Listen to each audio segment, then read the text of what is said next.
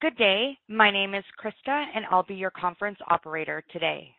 At this time, I would like to welcome everyone to Veeva Systems Fiscal 2024 Third Quarter Results Conference Call.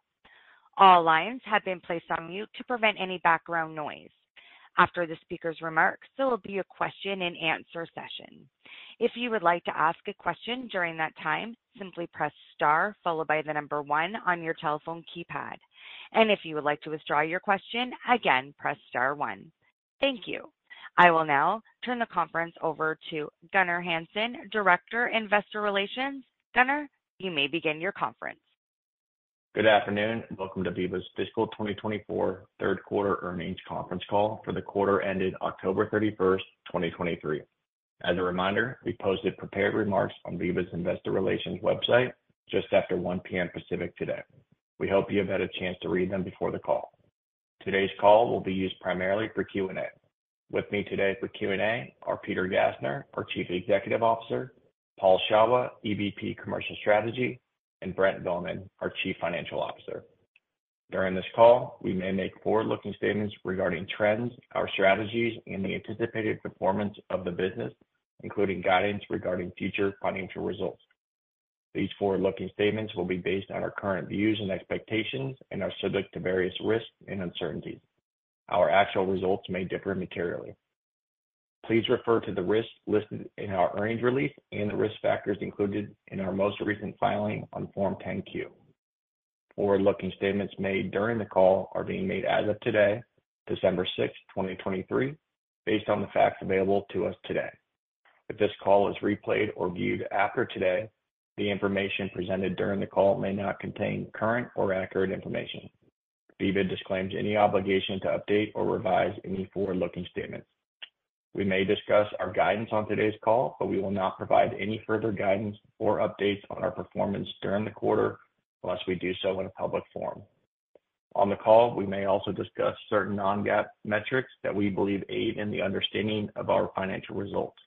A reconciliation to comparable GAAP metrics can be found in today's earnings release and in the supplemental investor presentation, both of which are available on our website. With that, thank you for joining us, and I'll turn the call over to Peter.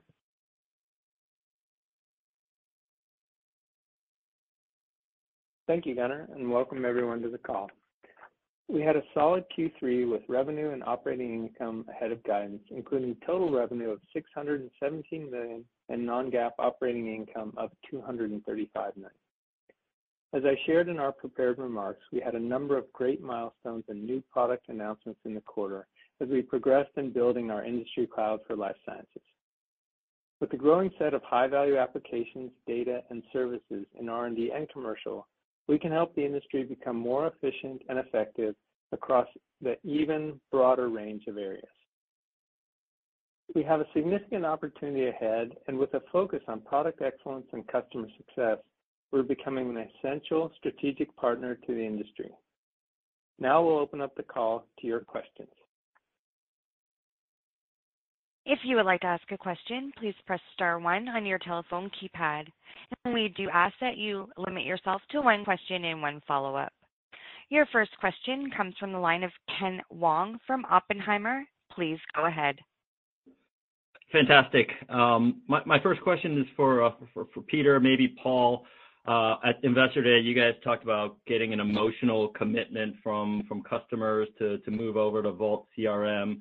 Looks like you got 2 written commitments now. Maybe give us some color into what went into that decision-making process for these large enterprises, and what kind of signal do you think this might send to the rest of the industry that are potentially looking at Vault CRM? Hey, Ken, thanks for the question. This is Paul.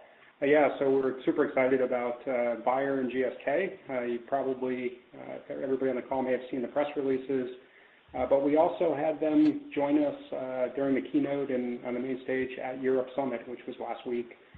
Super exciting. So they essentially answered your question on the main stage, which was, why did they select Vault CRM? And for them, it came down to something very similar, which was innovation. They're thinking about the future. They're excited about the next generation of CRM, and for them, even I'll paraphrase what GSK said. because he said it very concisely. It was this idea that pharma CRM is not a commodity, but it's a solved problem thanks to Veeva. And with what that means is this is something that's very hard. It's difficult. It's something that they've done multiple CRM implementations in the past, and it's not something they want to spend any energy on. They want a solution that works and that's proven, and they want to be able to innovate and look forward. So that, in a nutshell, is the reason. It's innovation. It's looking forward. It's building for the future. So we're super excited to have both Bayer and GSK talk about their selection. Got it. And then a follow-up for you, Brent. Just as we look at the billing number for the year, you guys trimmed it $40 million.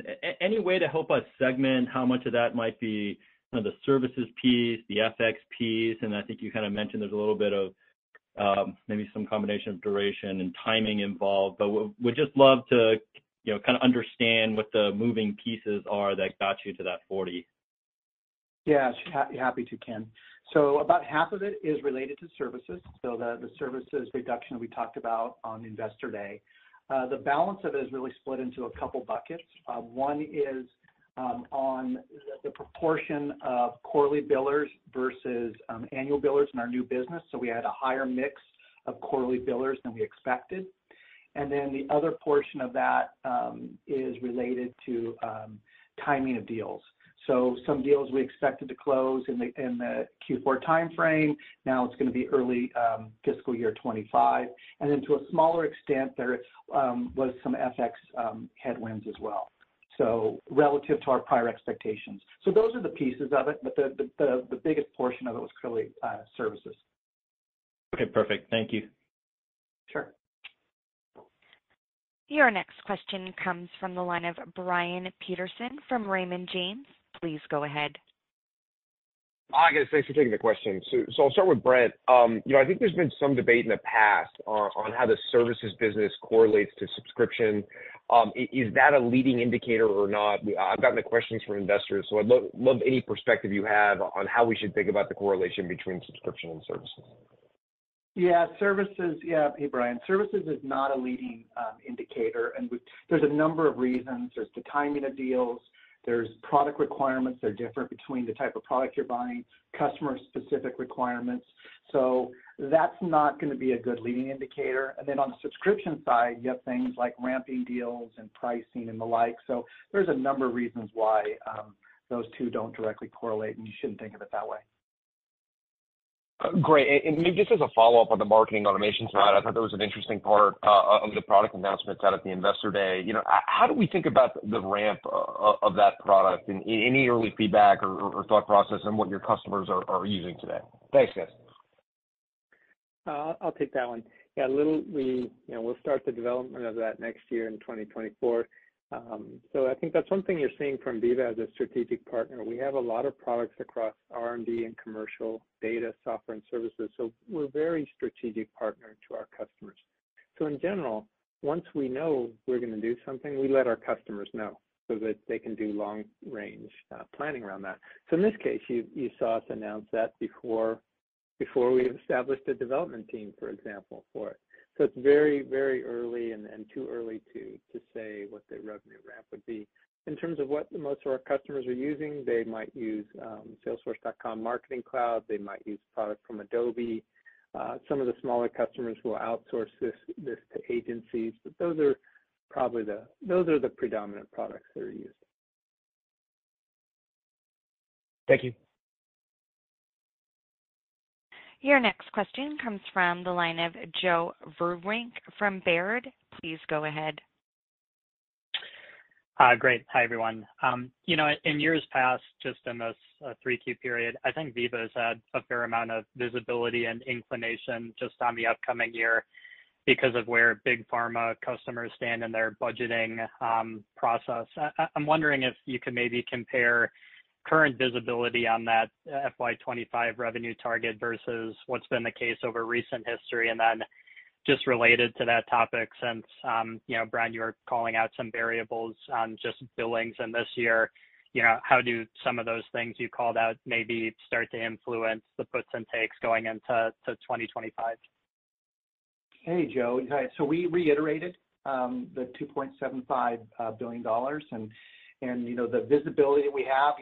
Every day you move forward, you have better visibility, and we have no less visibility than we had a year ago. So similar as we look out in front of us, and some things that to contemplate is we have some multi-year ramping deals that will contribute a larger amount next year. That's something that comes into play, but we have a long runway for growth. Our visibility is not less than it has been historically. It's at least as good, and we're confident in our ability to execute to the number.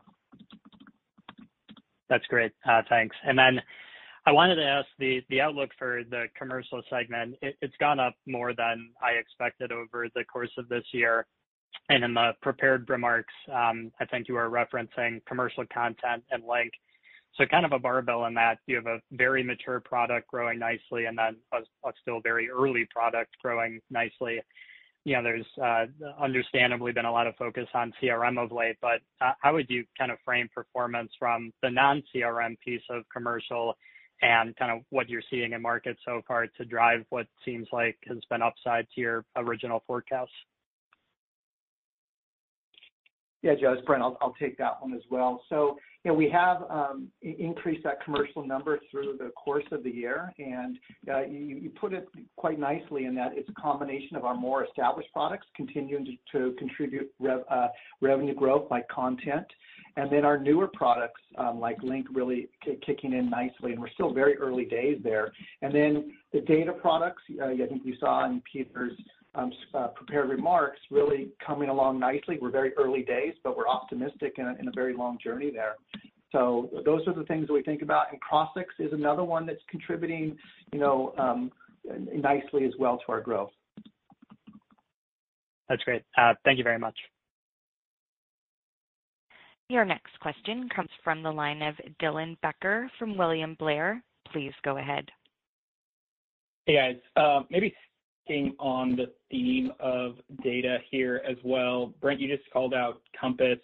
Maybe for Paul on that side, there's a lot of new customer momentum. I know we're releasing some new offerings there early next year, but how do you think about that enthusiasm, maybe kind of validating the strategy and some of the encouraging momentum from customers around that strategy as we think about that upcoming opportunity? I know it's beyond 2024, but as we think about kind of the going or having that kind of full suite as we think about early next year.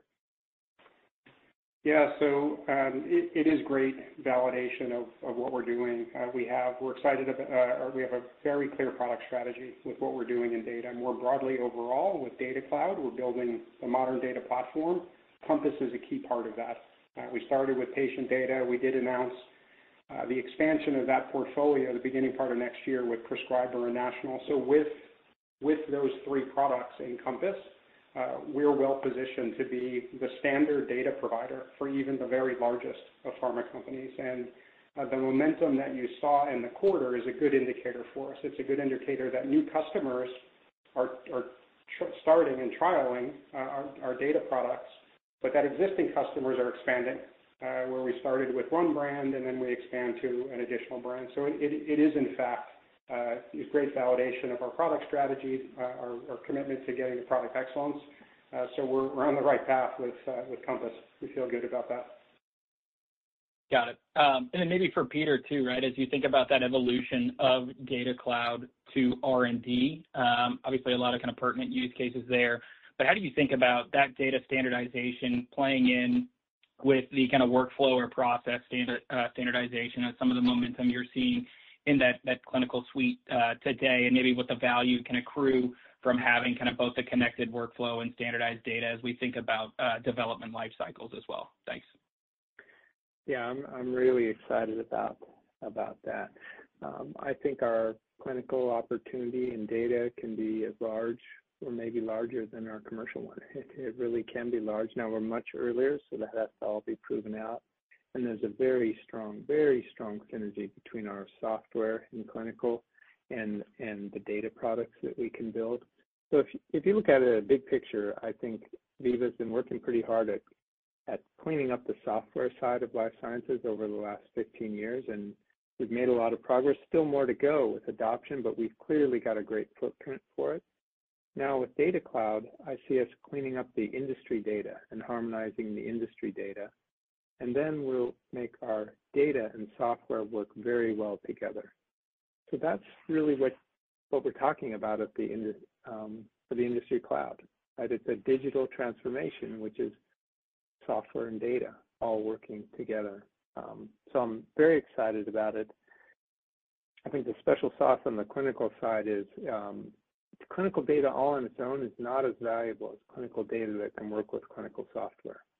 And I think we're going to revolutionize that area. It'll just take some time. Great. Thank you. Your next question comes from the line of Ryan McDonald from Needham & Company. Please go ahead. Hi, thanks for taking my questions. Maybe first one for Brent. Talked about hiring fewer people in the quarter. And as we just look out into next year, what areas might you be adding still and how you're thinking about the hiring environment or hiring plan, given that we're starting now to see, more and more companies right-size their organization structure heading into next year again. Thanks. Yeah, so overall, our hiring strategy hasn't changed. We're focused on hiring for growth, and we're gonna focus on areas where we can drive customer success and innovation. So that's always been our approach, and we're gonna do it in a disciplined way. You saw in Q3, we had a lower hiring quarter than you have seen in the recent past, and looking out to the balance of fiscal year 24, it's reasonable to expect that lower hiring rate continues. Not going to get into fiscal year 25 at this point. In 90 days, we'll provide our traditional metrics, which would include operating income and margin, and obviously headcount will be factored into that. Super helpful. I appreciate the color. Peter, maybe just to follow up for you. You talked about in the prepared remarks about some of the newer clinical data products around CDB, RTSM, ePro, and at your analyst day, you're talking about how this really expands the TAM within that area. As you start to speak with customers or prospective customers about some of these newer products, what sort of appetite are you seeing from those customers around development or co-development on some of these newer areas and sort of willingness to make some of those earlier investments with you in innovation on the product roadmap, amidst the evolving environment? Thanks. Yeah, a great question about the, clinical data software. You have EDC, which is the core of it, the first thing, and then you have others, CDB, we have study training, we have ePro and RTSM. The customers are generally going to be very conservative in that area. So really we have to innovate first and then they will come along because these are their studies, right? And they've planned these studies for a long time, so they're going to be pretty conservative. So I think it's an area that starts slowly, but then it for the same reason why it starts slowly, and then it develops momentum. And if customers end up having something that they really like, boy, will they stick with it. And right now, the industry is not well served. If you look at the sort of, I would say, the professionalism of the ePro applications out there or the RTSM applications out there, they're not of the level of professionalism of Veeva, of what Veeva is doing. Our products are getting there, so that's one thing, which is both the product and the services. And then I think the real topper is the integration, the process integration, for example, between our RTSM and our ePro. I had a discussion last week with some clinical leaders at a top 20 pharma, and when we were discussing the integration that we will do between our RTSM and our EDC and how that will affect the pre-screening, the screening process, and the ability to get patients into the right trials, this can be transformational. In some cases, when that workflow breaks down, you might lose 6 months exclusivity on a blockbuster product because of the delay of a pivotal trial. That's money you never get back. So that's the criticality of these systems, and it causes a little bit of conservatism, right? Well, so I might use your RTSM. Who else is using your RTSM for all of your studies? Well, nobody is yet. You can be first. Oh, well, hey, I'll wait and see on that. So it's that type of thing. Hard to get in there, really hard to get out if you're doing a good job. Appreciate the color. Helpful anecdotes. Thanks. Thanks. Your next question comes from the line of Jack Wallace from Guggenheim Securities. Please go ahead. Hey, thanks, team, for taking my questions. Just wanted to ask about Compass and, the event around clients migrating to, the Vault CRM platform. How much does Compass come up as a logical upsell here? And is it fair to think about the migration event being a natural upselling opportunity? It's a great question, Jack, about Compass and Vault CRM. I would say they're not the same at all. They're quite disconnected. Compass, in many ways, is a much more strategic decision because that really affects how you apply your resources. And in Compass, we're reinventing how you can do data. So it's a much more strategic decision. It's related to analytics, and it's purchased at the brand level for brand analytics. So it has these dynamics. Also, for example, Compass is something we sell to companies that are 2 years sometimes away from having a field force. They're doing their planning, involved of their market potential. So it's quite disconnected versus where CRM is, hey, now you're ready to launch. You just need a system with the full functionality. Veeva, that's kind of a solved problem. So there's what Veeva CRM playing into that. On Compass, it's, well, gosh, we've been using IQVIA for 20 years. You're coming with a different approach. Well, hey. So they're really out of phase and they don't depend on each other.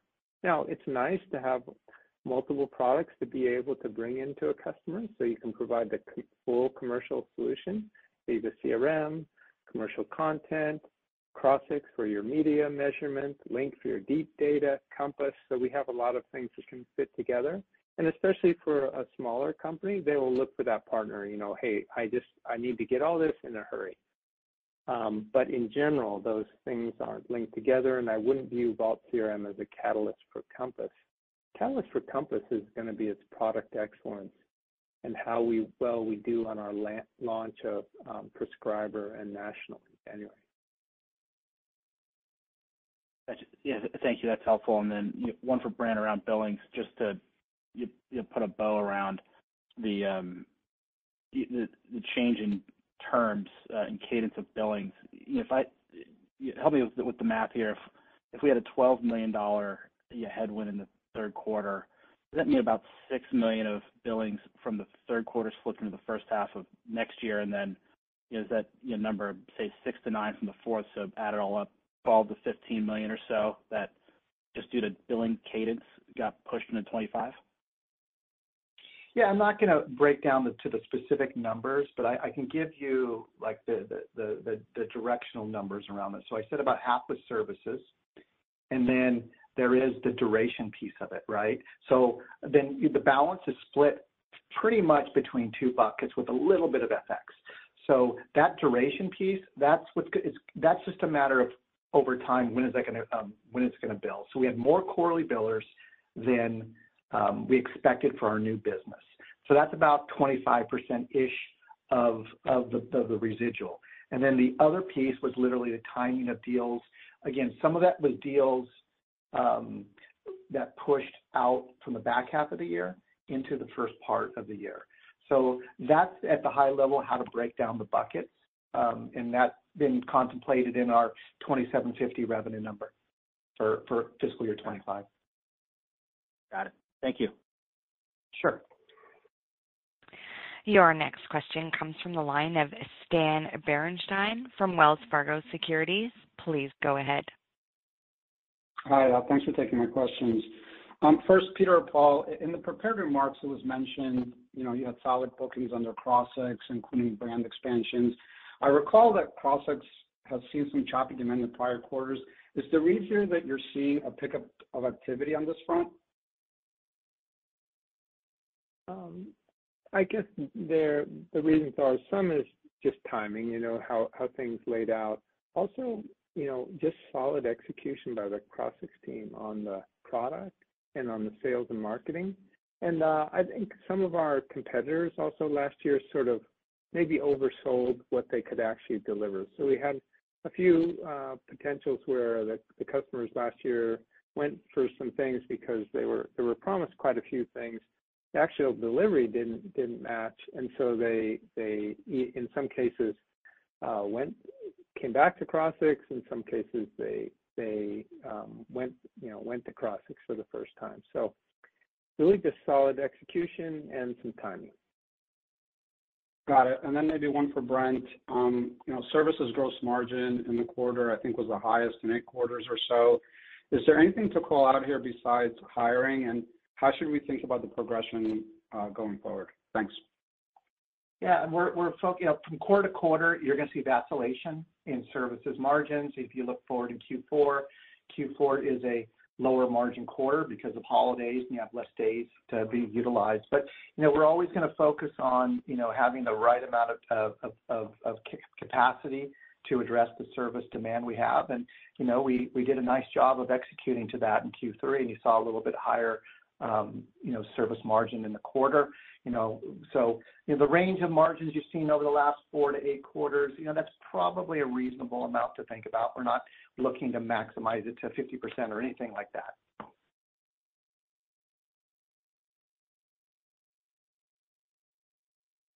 Your next question comes from the line of David Windley from Jefferies.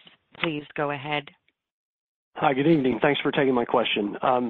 Pharma companies, so as backdrop, pharma companies have been trying to move commercial insights deeper into the clinical development stages of their R&D. Veeva is unique in its span of solutions across clinical and commercial.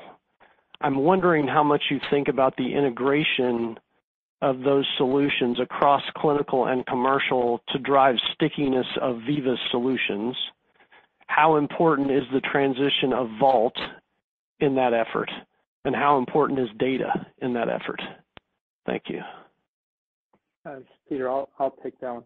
I would say the most important thing that Veeva can deliver in that area is data on a common data platform. So enabling pharma companies to have a common data architecture across specifically commercial and clinical. So talk about product classes in the same way, disease areas, therapeutic areas in the same way, and so have a common vocabulary and common source of truth for the data on both sides, and to be able to interact with key opinion leaders, the same view of a commercial key opinion leader with a clinical key opinion leader. That's a key thing, the most important thing that Veeva can do, and I think we're really the only ones setting out to do that. The second one is enabling the process flow between commercial and clinical, so the connection between, for example, our CTMS system and our CRM system. That's useful. And then maybe potentially the biggest barrier is process inside of pharmaceutical companies. Do they have processes? Do they have operating models? Do they have responsibility for enabling that flow? Our business consulting can really help there, especially as we're building up our business consulting in clinical. I think we're going to be experts at helping companies with their business process, because you're right, I do feel, and I know most executives of large pharmaceutical companies feel that there's lost value because their process integration between commercial and clinical is not where they'd like it to be. Thank you for that. Sorry, go ahead. Repeat one more. I think you can't do that if you're not looking at a common view of the data. You won't be able to accomplish it. That's not sufficient to make that connection happen, but I think it's necessary to make it happen. That's great. Thank you. As follow-up and on a different topic, just in thinking about pipeline funnel discussions in your sales team, I think you've talked over multiple quarters, as have others in life sciences, talked about slower decision-making, budget scrutiny. You mentioned in your prepared remarks, IRA. Could you shed, not that you haven't talked about it before, but give us the most updated view on how these kind of macroeconomic and IRA-related effects are affecting decision-making, and do you feel like that is getting worse or getting better? Thank you. Yeah, in terms of interest rates, IRA, global conflicts, over the last 60 days, I don't view it as getting worse or better per se. It's kind of staying stable. It does result in questioning on decision making, conservatism. It's kind of a damper on innovation for small biotechs who are, hey, maybe I'm going to start up a biotech company. I need to raise funding. Oh, maybe I can't get funding now, so I don't start that up. I don't create that research. So that's a little bit downer.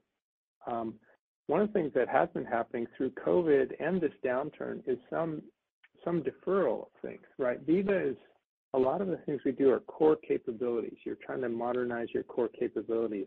During COVID, sometimes they had other priorities. When there's uncertainty, like conflict in interest rates, et cetera, okay, priorities shift a little bit. But I do feel there's more deferred maintenance building up, especially in the sort of top 100 life sciences companies, more deferred modernization of systems that's going to have to be taken care of over the next, 2, 3, 4 years. So I think there's some demand starting to get pent up. That's great. Thank you. Your next question comes from the line of Tyler Radke. Please go ahead. Thanks for taking the question, and apologies if you covered this. I've been jumping around a few earnings calls tonight, but wanted to touch on the top 20 pharmas that you did migrate over to Vault CRM.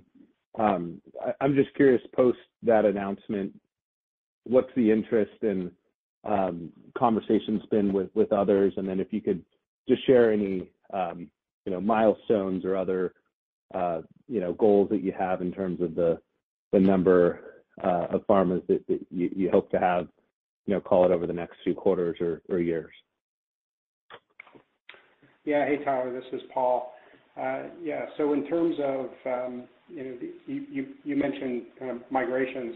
These companies have announced their selection. The migration will follow. So they'll do a little bit of services work next year, but you can think of their migration starting in 2025. That's when we'll have early customers next year. You can think about that as a milestone. We'll have some early customers go through the migration process with us. Treat it like an early adopter program, like we do with any other product. So that's what we'll use next year for, and then 2025 we'll be ready to scale. So that's what's next for these companies. They've announced their selection. They want to be able to communicate that internally and align their organization on what their go-forward strategy is. That's really important for them to get organized and focused and aligned. So they've shifted from decision mode to execution mode. Now, in terms of other companies, we're ready when they are, right? I think this has created some additional urgency. Our expanded, our new commercial cloud has created some additional excitement and energy that moving to the Vault platform unlocked a lot of that innovation. But there's no timeline. We're not forcing our customers to go in any particular timeline. I do expect most will go, starting in 2025, but 2026, 27, that's when you'll start to see the majority of customers moving. Yeah, if I just chime in there, you're also a question about momentum. Our customer summit in Europe, Paul, is over 1,000 people there, right? And Bayer were there, and GSK were there, and they speak both in a large session and in smaller executive sessions. So it's certainly a momentum builder, right? Not only that they're going to Veeva, Vault CRM, but why and what was their thought process? Because these companies are kind of leading the charge. So great reference selling there. Also things like we demoed, we did a concept demo of Service Center for the first time live to the customers there, and I think that was very well received. So the vision starts to get clear, and it's building the momentum. Got it. And yeah, sorry, I didn't mean migrations. That would have been impressive if you migrated those customers in weeks. I meant more the signing. So good to hear the excitement from other customers. Just as a follow-up, Brent, I know your favorite topic here on billings, but I guess two quick clarifications. Number one is we think about the updated normalized billings guide for this year, and you walk through some of the puts and takes that's driving it down. I guess the changes to billings terms and invoicing duration, wouldn't that be normalized, if you will, in the normalized billings, or is the normalization just for TFC? And then I know you're not guiding the billings for FY25, but just as we think about the historical relationship between revenue and billings and what does seem to be maybe some modest duration headwinds, anything to keep in mind there? Thank you. Sure. On your first part of your question, so what we normalize is we normalize this for changes in our renewal base. So if you have an existing customer renewal base, they change frequency or they change duration, we normalize that out. So we take the noise out. What we do for new business is we do our best effort to model what we expect the profile of that new business to come in. And so what you're hearing me say is the expectation we had for new business, there was the actual fact pattern was a bit different. So we had more quarterly billers in that new business than we anticipated. We thought we'd have a bit more annual. So it's new business, not normalized. It's the renewal portion that we do normalize. And then your second question is, we contemplated in the billings, that we are exiting fiscal year 24 in our reiterated fiscal year 25 total revenue number. So $2.75 billion. And we feel good about our ability to execute against that.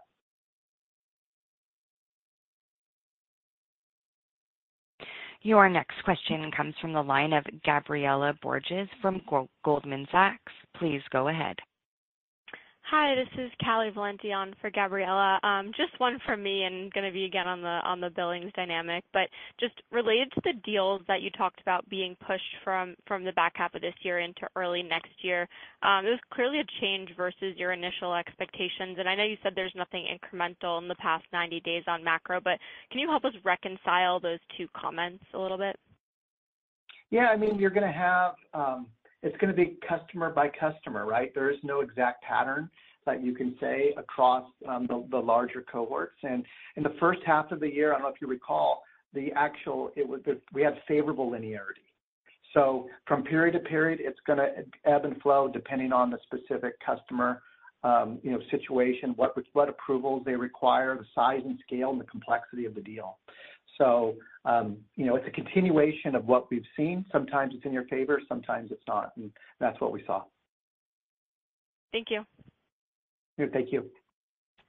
Your next question comes from the line of Kirk Materne from Evercore ISI. Please go ahead. Yeah, thanks very much. Paul, just, there's going to be a lot of discussion about migrations over the next couple of years. And how should we think about sort of the services work around all this? Meaning you're going to have a lot of customers obviously going through the migration process. How do you make sure that there's not sort of a bottleneck from a services perspective so that, and maybe there's just not enough work, so it's not that big of a deal, but I was just kind of curious, how do you make sure that the right customers, especially your big ones, are aligned with either your own services capabilities or your GSI partners? Can you just talk about that a little bit? Thanks.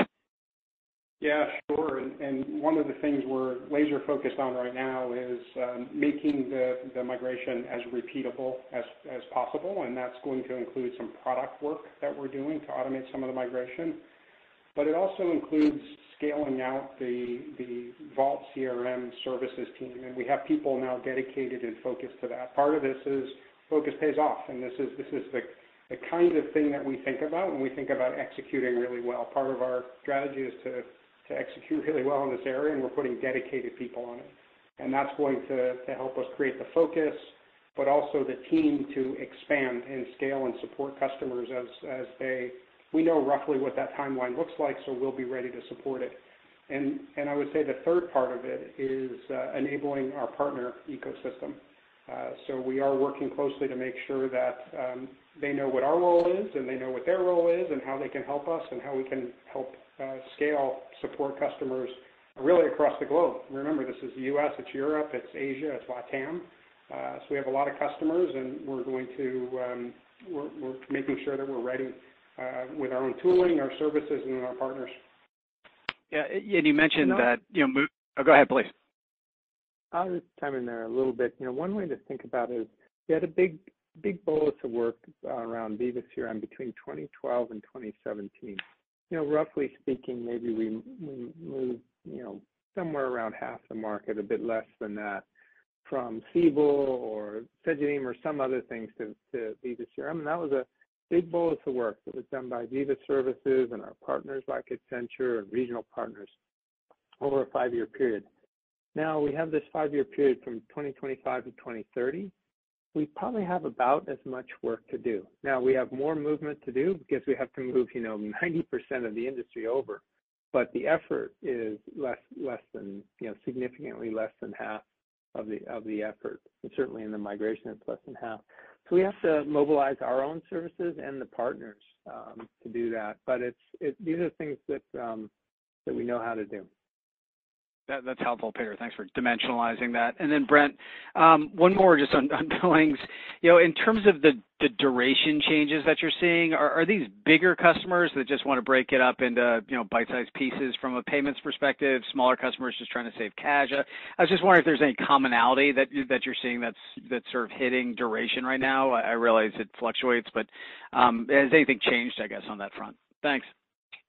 Yeah, nothing fundamental changed. I mean, specifically, a couple of the large items were simple co-terms. So you have, they're just co-terming to the number of deals they have onto a common date. So it's nothing more fundamental than that. Great. Thank you all. Sure. Your next question comes from the line of Jailendra Singh from Truist Securities. Please go ahead. Thank you, and thanks for taking my questions. Given some of the macro issues you guys have talked about, I was just curious, how are price increase conversations trending so far, especially in an environment when macro has got a little challenging, making sure you guys still feel good about your 4% price increase expectations for next year? I can take that one. Overall, we're not doing price increases. We keep up with the CPI, and we're doing it in a very customer-friendly way. So we're capping that by 4%, and we're doing that in arrears by giving the customers at least 8 months notice, depending on when their order forms is. So no, it's going well, and I definitely don't view it as a price increase. It's very predictable from Veeva, so the macro is not really affecting that. Okay. Then my follow-up is around the comment you had in your prepared remarks about data market and life science moving somewhat slower than the software market, and you called out anti-competitive behavior from one of your peers. Can you elaborate more on that? Is that something you have observed more recently after your push in this market? And how does those market dynamics impact your approach and generally just push in this market? Yeah, I called out the behavior of our competitor IQVIA. No, that's not a dynamic, recent dynamic. I've been aware of that for more than 10 years, and of course, IQVIA has been in court multiple times for this.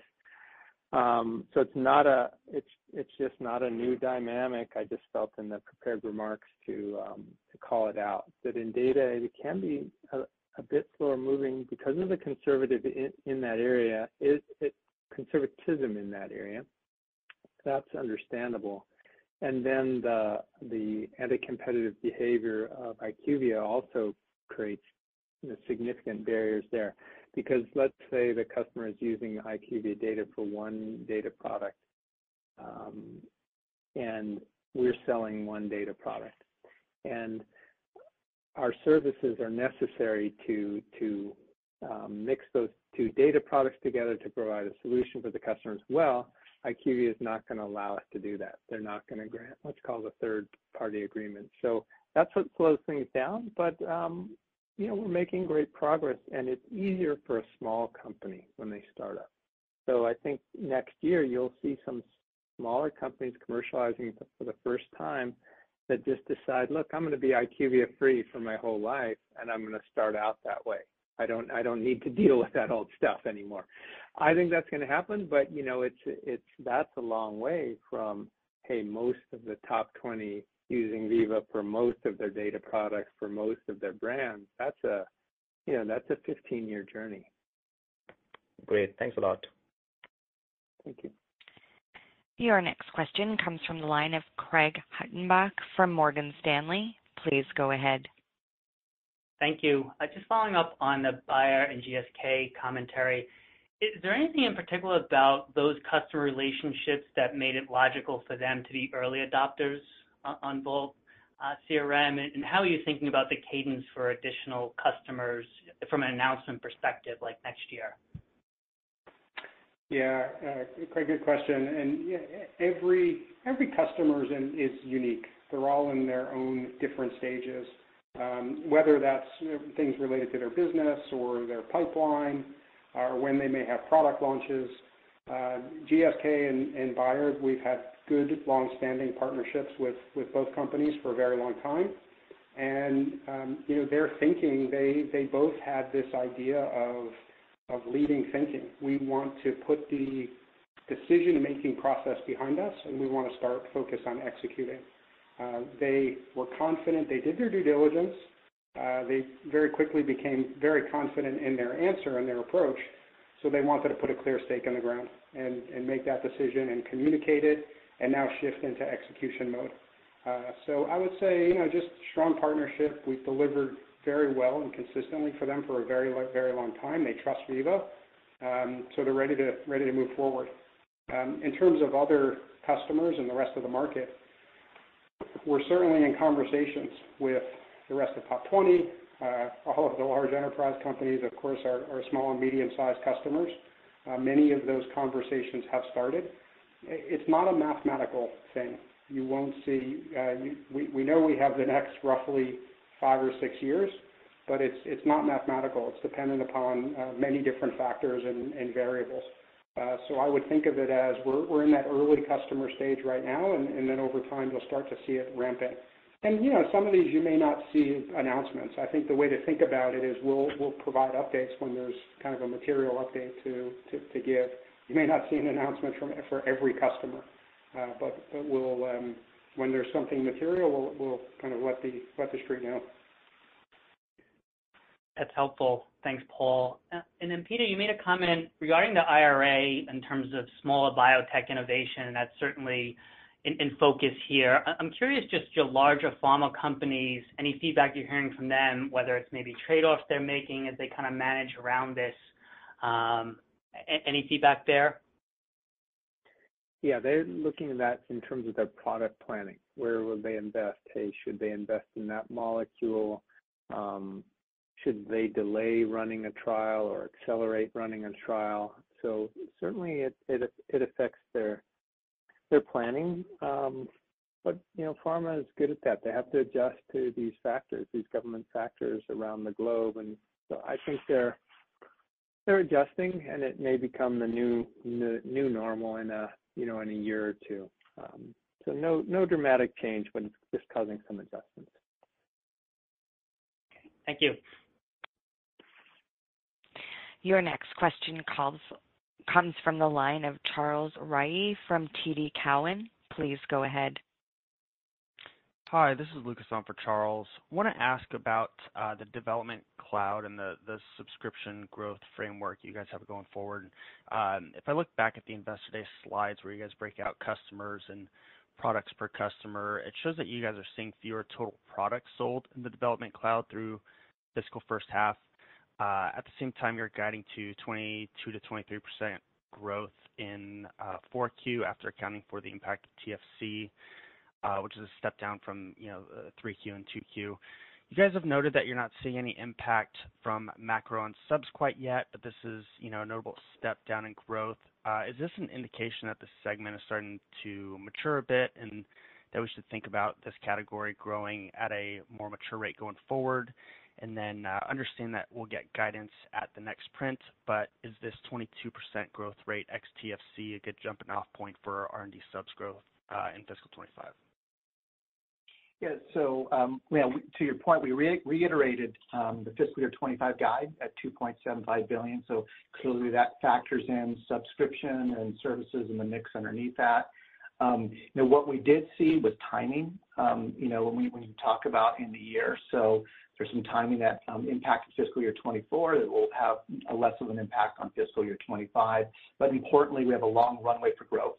in front of us. We're very early days and across the portfolio, specifically in R&D. And to your point, we'll get into the details in about 90 days. Okay, thanks. Thank you. Your next question comes from the line of Brent Bracelin from Piper Sandler. Please go ahead. Hi, guys. This is Hannah Rudolph on for Brent. Thanks for taking my questions. Encouraged to hear about your early traction with Vault CRM. For those 6 non-Vault Veeva CRM customers you landed in the quarter, do most of them plan to migrate to Vault CRM before that 2030 deadline, or is that even part of the discussion when you're signing with them? Yeah, so we had a good strong quarter with CRM overall. So we had 9 wins, and you're right. Some of them are on Veeva CRM, and each of those is a discussion with the customer, what's right for them, and based on their timing. And yes, of course, that's the strategy is they'll start on Veeva CRM, and then at some point before 2030, they'll move over to Vault CRM. And certainly for some of these customers that are now doing Veeva CRM, that transition path becomes pretty clear and very, very clean. So they have full awareness and knowledge, and that's part of the strategy. Great, super helpful. And then at your European Commercial Summit, other than Vault CRM, what commercial developments were customers most excited to hear about? Yeah, gosh, you're asking me to pick one. We had a very lively Europe Summit. So in part of that is related to, we now have our commercial products, our software products that are moving and all part of the Vault platform. So that unlocks a lot of potential for us. So we were able to announce quite a bit. One is that Peter alluded to the Service Center demo. Remember, we announced that 5 or 6 months ago at our U.S. Summit, and now we demoed it live. So really strong execution. That resonated really well. The announcements around marketing and patient CRM were certainly appreciated. And then in the data space, we had a new data announcement around Pulse data, and Peter talked a lot about that during our Investor Day. But more broadly, what we're doing in data, the innovation we're bringing in data by creating this common data architecture. So you asked for one thing, I gave you 4 or 5, but it was really it's kind of an action-packed summit with lots of announcements, and we created a lot of momentum in multiple different areas.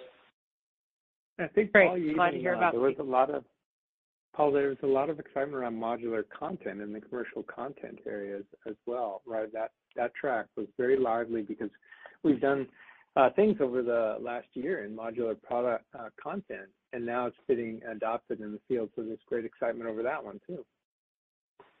For sure, Great to hear.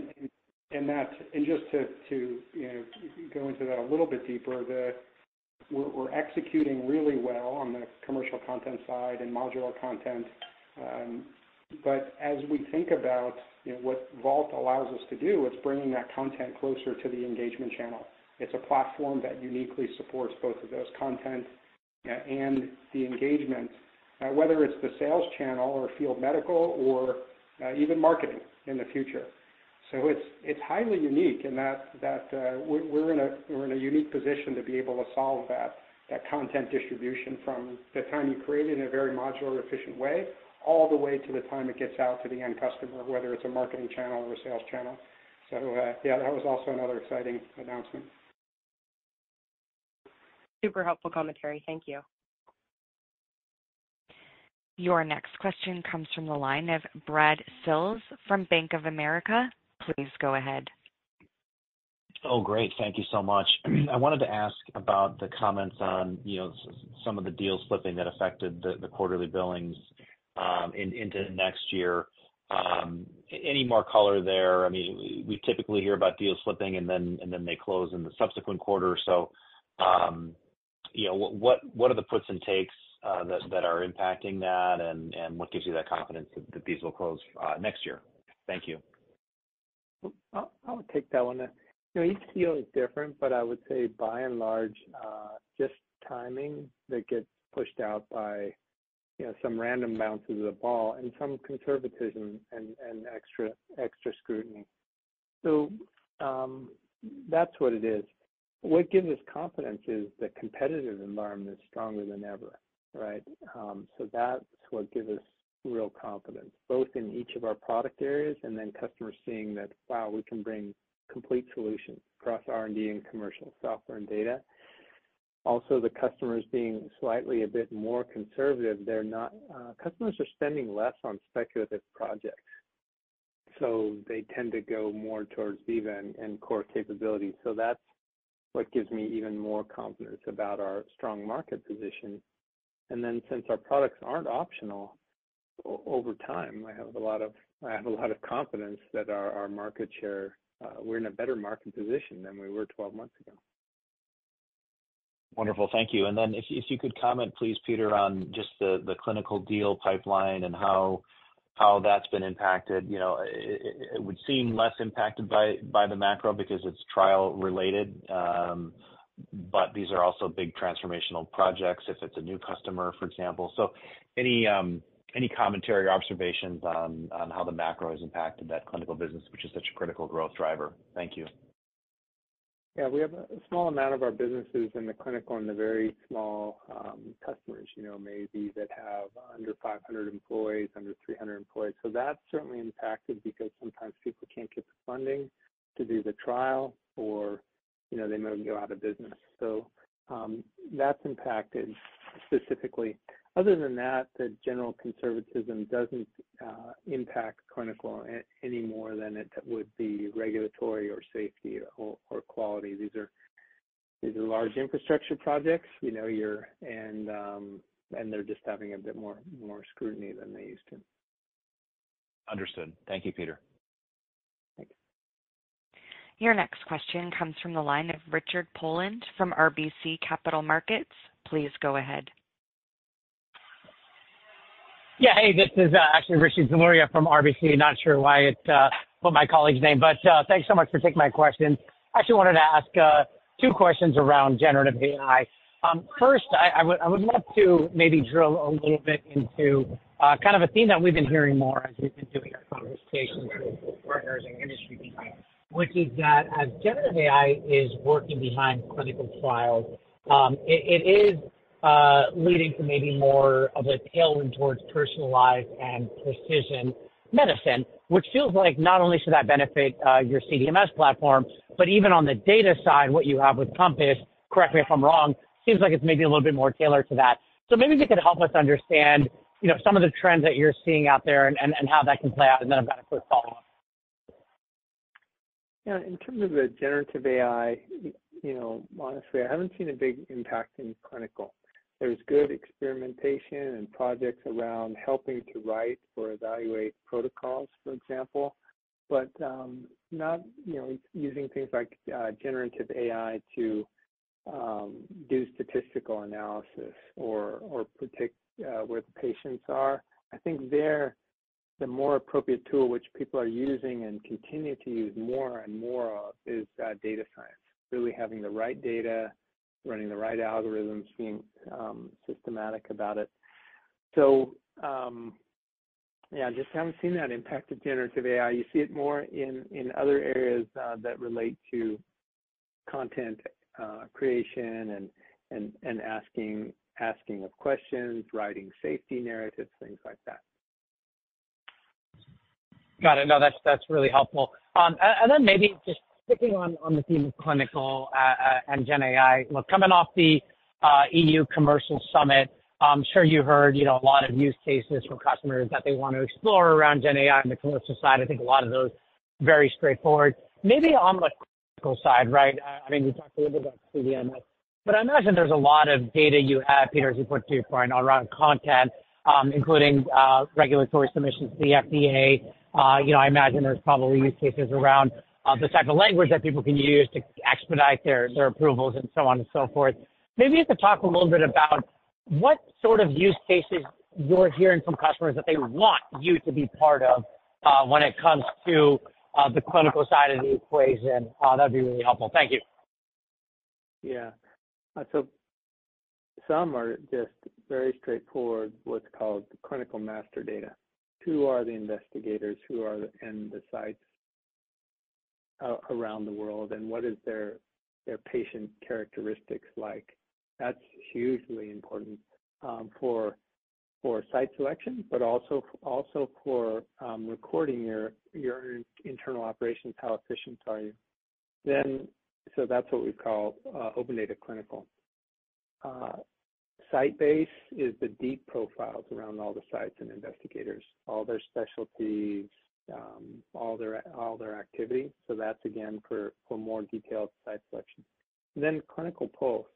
That's something we've announced, which we'll be producing next year. And that's things like, okay, I'm a pharmaceutical company and I've picked these 2 milestones to measure. What's the time between my last patient visit and my lock of my clinical database? And I'm a pharmaceutical company, what's my time there? Okay, and now what's the industry's average time there? So that I can start to see, am I ahead, behind there? What's my opportunity for improvement or not? And that's just one measurement. So I think it's those 3 areas that customers are excited about from Veeva: the clinical master data, the deep data, specifically around site selection, critically important, and then the Clinical Pulse to optimize their internal business processes and benchmark against the industry. Wonderful. Thank you so much. We have no further questions in our queue at this time. I will now turn the call over to Peter Gassner, Chief Executive Officer, for closing remarks. I'd like to close by thanking our customers for their trust and partnership, and our employees for their continued commitment to our values of do the right thing, customer success, employee success, and speed. Thank you. This concludes today's conference call. Thank you for your participation, and you may now disconnect.